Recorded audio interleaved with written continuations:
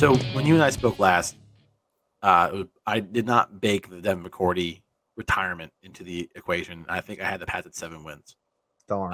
when we spoke. Patriots after that, and I also think they also got rid of win too, which was put into it. We're at 5 now. I had them on the money last year, 8 wins. They had 8 wins. We're looking at 5 wins, man. This Patriots team, which I think in Vegas is 7.5 right now, they are being so overhyped. This team is bad. They're so bad that roster. they're the only team that you had on the graphic, just the coach, not even a player. Think of that. Who the fuck are you going to put on there? Bailey Zappi? Mac Jones? Maybe Juju, but I don't think you have a pick. Matt Judon. Matt Judon's pretty good. I would maybe. Could a regular fan pick Matt Judon out of the crowd? No. Exactly. It's bad. Mac Jones regressed. Bailey Zappi is okay. The running back group is fine. Stevenson, Robinson, Montgomery is fine. Receiver group is, Devontae Parker's good. And then the rest is average. Honestly, the rest it's really bad, man. Like Kendrick Bourne is okay. Smith Schuster's okay. Thornton's okay. And then like Matt Slater's their 5th receiver. Like their receiving group is bad this year. I think that they're hoping that Keyshawn Booty, whatever it is. Yeah, well, we'll see when it comes out. Yeah. Like this is a bad group. And then Hunter Henry is not the same player that he was in Los Angeles. No. We'll see what happens with Gesicki. He might be a pseudo receiver at this point, which he kind of was in Miami. He was like a slot, a big slot. Yeah. And then this offensive line, which is the weakness I have, is bad. Trent Brown is a name. That's it. Cole Strange is okay. David Andrews is good, but probably not the level you need for like a Super Bowl caliber center at this point. Michael Wendu's good. Like that, hands down, Michael Wendu's good. Yeah. Riley Reif is okay. Yeah. Calvin Anderson's okay. Connor McDermott's okay. But this like there's a lot of guys here that are okay or have decent names, but not what you need out of a NFL caliber offensive line. No, and I think you look at rounds 4 and 5, right? They took two a guard and a center, City Sow and Jake Andrews, the center in the 4th round, right? And then they took in Antonio Mafi in the 5th round. So they took three picks, 2 in the 4th, 1 in the 5th of interior offensive linemen. So what is that telling you, right? They see the weakness there. They're investing in it to an extent, mid-round picks. But they realize that is a problem. And Trent Brown, obviously with his size, that's not going to hold up long-term in the NFL, right? I mean, he's had success in New England. When he left, he wasn't as great. He came back, he did well. So that's Tom great. Brady's not his quarterback anymore. Like, that's the other part. That's something that I don't think fans understand. That when I was at PFF, they lived the charge, especially Eric Eager, who's now at Sumer Sports. Pressure is more of a quarterback stat than offensive line stat, because your tendency to hold onto the ball or get rid of it fast really determines pressure, right? Like I think it was the 2018 playoffs when they played when the Pats played the Chargers and Joey Bosa just fucking beat Trent Brown like a drum, but he had no pressures because Brady got out in under 2.5 seconds every damn time. Like that's not Trent Brown winning. Yeah, right. That is Tom Brady winning. Right. Now that you have Mac Jones, who does get out pretty fast, like he's not slow, but he's not Tom Brady. Sure. Like Tom Brady would consistently rank in the top 3 of time to throw every year. Mac Jones is not that. Trent Brown, they're paying him to be a franchise left tackle, but he's not. He's not that, man. And he's older. Like this is a rough offensive line for a rough offense, and everyone's in love that Bill O'Brien is back. Bill O'Brien is not going to be able to do anything with this group. This is a bad group. It's a bad group. It's a bad group. And then you look at the defense, like edge rushers, I have them as the favorite.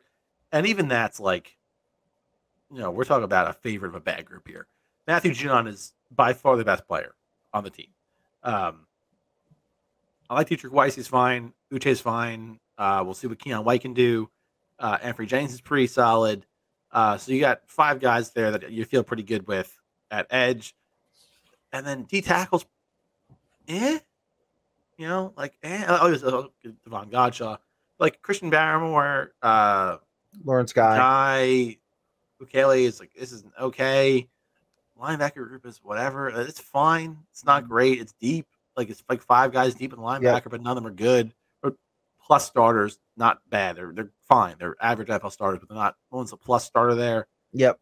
And then you like to think Christian Gonzalez is going to be good, but we'll see. You have a rookie, especially when you're a rookie in a bad team like this. Like, we'll see. Originally, it was safety, which was the strength, right? It was Adrian Phillips, Kyle Duggar, Jabril Peppers, and Devin McCourty. Those are phenomenal 4. Yep.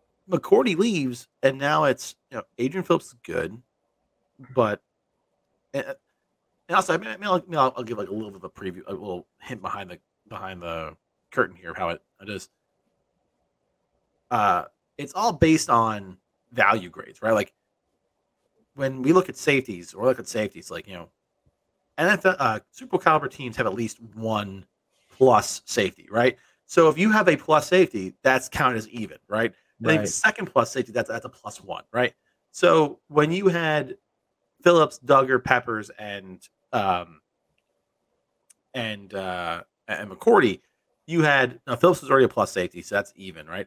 And then Duggar's a +1, and then McCourty was like another +1 because that's higher than you should have been, and then Peppers was a 4th safety. Most teams don't even have a good 4th safety, so that's another +1. So you get like this really big, good safety group, and all of a sudden it drops down to just a 1 because Peppers is pretty even for what you expect from a safety 3. He's a great safety 4. He's an average safety 3. Kyle Duggar is a good second safety or strong safety, and Phillips is what you expect to have a free safety. So like you turned, again, not them. They didn't ask McCourty to retire. He just did, which I get because his team is bad. But this team is not good. This is a bad team. I think this team finishes top 10 in the draft. It begs a question here. Do you think Bill Belichick survives 2023? Whether he is fired or he think down. Makes it to the end of the year? Does he make it to 2024? No, I don't think so. I think he's done. I think it's time for him to go. I think it's time for the organization to move on. Listen, he's undeniably one of the best, if not the best coach of all time. There's no doubt. But the run is over. I think it's in a weird way because they don't have the success, but in a weird way, the front office reminds me of the Knicks years, kind of not too long ago. And what I mean by that is I think that there's too much control in the front office, right? Like there's no one is making a decision in the front office for the Patriots. It's Bill Belichick, right? And as of a couple of years ago, Robert Kraft, I think, kind of saw that and took away his draft rights and his scouting rights, right? So he's the pseudo, or he is the GM technically, but not by name, right? There's a pseudo GM, if you will. But I think that has to kind of end. I think they'll go out on good terms. I'm sure that they will. But I think that, listen, you have a guy in Gerard Mayo who could step in, and he's been a hot candidate, of sorts in NFL circles and coaching carousels and in the search. So he would be another good option that's in-house. But who knows? Maybe they want a clean slate and move on from Belichick completely, and we'll see. No, I agree. It does bring up the debate of should coaches have a say in the 90-man, right? Because a lot of coaches don't. A lot of coaches only have control of 53, and some don't even have control of that. Like I know Joe Douglas has the 53 control, so Saleh doesn't even pick who makes the team in the end. I think he picks the 45, and honestly, he picks who starts. Right, but he has no control over who actually makes the roster. Yeah. I am fully of the belief that if coaches were good at drafting, that making the 90, there wouldn't be a personnel staff. But they're not. They're not. And it's partly because they don't have enough time, right? NFL coaching is crazy complex. Yeah. And you just don't have the time to then sit and like there's not a day, it's not like being an NFL fan, right? Where you watch football on Sunday and like you maybe watch the Monday night game and then you don't watch anything on Tuesday. So like, all right, I'll watch action or whatever on Tuesday, and then you're not watching anything on Wednesday. So like you'll watch maybe you'll watch the highlights on like the Texas game or whatever. Yeah. And there's a night game and then Friday happens and you watch whatever games on Friday night, like Louisville versus fucking Duke, whatever. And then Saturday you watch the Saturday slate of college games and then Sunday again. NFL coaches, they are just dialed in from they don't go home. Like players get Monday off, coaches do not. They are dialed in for the entire season, and then when they get done, they are burnt out. They're burnt out. Like like they'll do some scouting work, but like NFL draft boards are in like their middle phase by January. By the time the coaches are done with their coaching job, the draft board's like already halfway done. So you're gonna say like, all right, coach, now, especially someone like the Patriots, right, who used to go deep into the playoffs, like they'd be done in February. Like Bill Belichick wouldn't stop coaching until after the All-Star games were over. Yeah. So you would have missed all of that. So it's like, all right, Bill, you missed everything. 75% of the draft process. Yeah. Go pick a player now. It's like, okay, like that's you're so behind at that point. It's coaches. I really don't think coaches should have to say in the 90 and in the draft. I think that also they should have input, but at the end it should not be their decision. And I think a lot of times and you see this in recruiting, you see it in scouting. Coaches, especially position coaches, do not know what they're actually looking for. Right. The amount of time, and like you've been an assistant coach before, I'm an assistant coach. There have been times I've asked coaches, I create rubrics so I can show it to parents and be like, this is why your kid's not starting, this is why this kid is. I'll be like, all right, listen, tell me about your defense. Like, explain to me, what are you looking for in a player? And they'll be like, oh, I want a corner, who's good at zone. I'm like, all right, great. And then we go through his defense, and he plays 95% man. It's like, what the fuck are you talking about? Like, we're like, oh, I want these big, stout defensive linemen, and then he has to run stunts every other play. It's like, no, you don't. You actually don't want that. You think you want that, but you don't want that. Exactly. And that happens so often with coaches. We're like, or you, the main one, right? They fall in love with the body type. Like, guy. Yeah. That guy coming off the bus, and it's like, well, it's not high school. It's like, that's great that he looks big, but like, can he do anything? Like, can he actually do anything? Like, that's something that big arm. We've learned as coaches that that we've seen it, and it's like, you have to be able to trust, right, that what's kind of being done, and that's why I think it's really hard for a lot of guys, because they're not good at delegating those roles. Oh yeah, that's really hard. I think for a guy like Bill Belichick, it may be harder for him, and maybe he's learned it as the years have gone on, maybe a little bit, but I think it's kind of like, and I don't mean to say this in a negative sense, but it's kind of like helicopter parents. When the parent steps away and the kid steps into the real world, there's a huge adjustment period. Now, what I mean by that with Bill Belichick is, look at his coaching tree, if you will, or his coaches. So bad. Once he's no longer there, helicoptering around, they're not as good, right? They don't know how to kind of function in a sense, or they struggle, right? So I think a lot of that, and I agree with you. I think a lot of that is because, when you have someone that's teaching you like a scheme, right? Like, because you have a new scheme that you're running in your team. And you're learning about that scheme, right? And you're talking to that coach who's teaching you that scheme, right? You can do that. You can learn a new scheme. Bill Belichick, year in, year out, will change his offense and defense based on the personnel he has and who he's playing. There are times he'll play a different defense just from one week to the next. Yeah. Because this man has forgotten more about ball than most of us will ever know, right?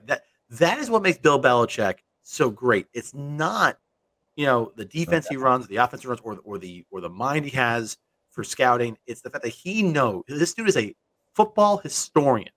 Like, get him and Sean McVay together, and they could probably have a blast. Yep. He just knows. There's nothing that an offense or defense can show Bill Belichick that he doesn't have an answer for. Yeah. Right? He just has it. You can't give that to a pupil or a student, right?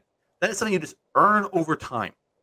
And you have to study for it. And even when you study for it, you don't always get it, right? Like you can't give that because he's not giving a scheme, right? There's no Bill Belichick scheme. There's no Bill Belichick offense or defense, right? There's a reason why he loves these versatile players because he changes his defense every other play. Like it's just before the idea of like multiple defenses was a thing, he was doing it. Yeah. Like back in the day where these were a 3-4, this is a 4-3. It's like never Bill Belichick. He's like he's going to be a 4-3 day. Will be a 4-3 for this set of plays, and then he's a 3-4, and then he's a bear, and he's an odd. It's like, all right, it is what it is. Like it's good for him. You can't pass that down. And I think if Bill Belichick chose to be a GM, he'd be the best GM of all time. But I just don't think you can be both. Oh yeah. I think that's the problem. I think if Bill Belichick was a full-time general manager, I think if Bill Belichick stepped away from coaching and became a full-time general manager, he'd be the best general manager in the game. But I just don't think you can do both. It's too complex of a game, especially now. And also now it's a nonstop game. Yeah. It is just impossible to stay ahead with the personnel stuff. So I think it's time for him to step down. And I get it. Like, you know what? If I knew my gift was just an unbelievable knowledge of the game, how could you delegate? Yeah. No, right? It's nuts. Yeah, you can't. It's like, all right, well, like I know for a fact you know less than me. Exactly. And and I think he probably hasn't come to the grips with that, to be honest. It's just too hard. And honestly, I don't blame him. It's really hard. And listen, he got where he is today because of it. He's one of the best coaches of all time, if not the best coach of all time. But I do think it's time to hang him up.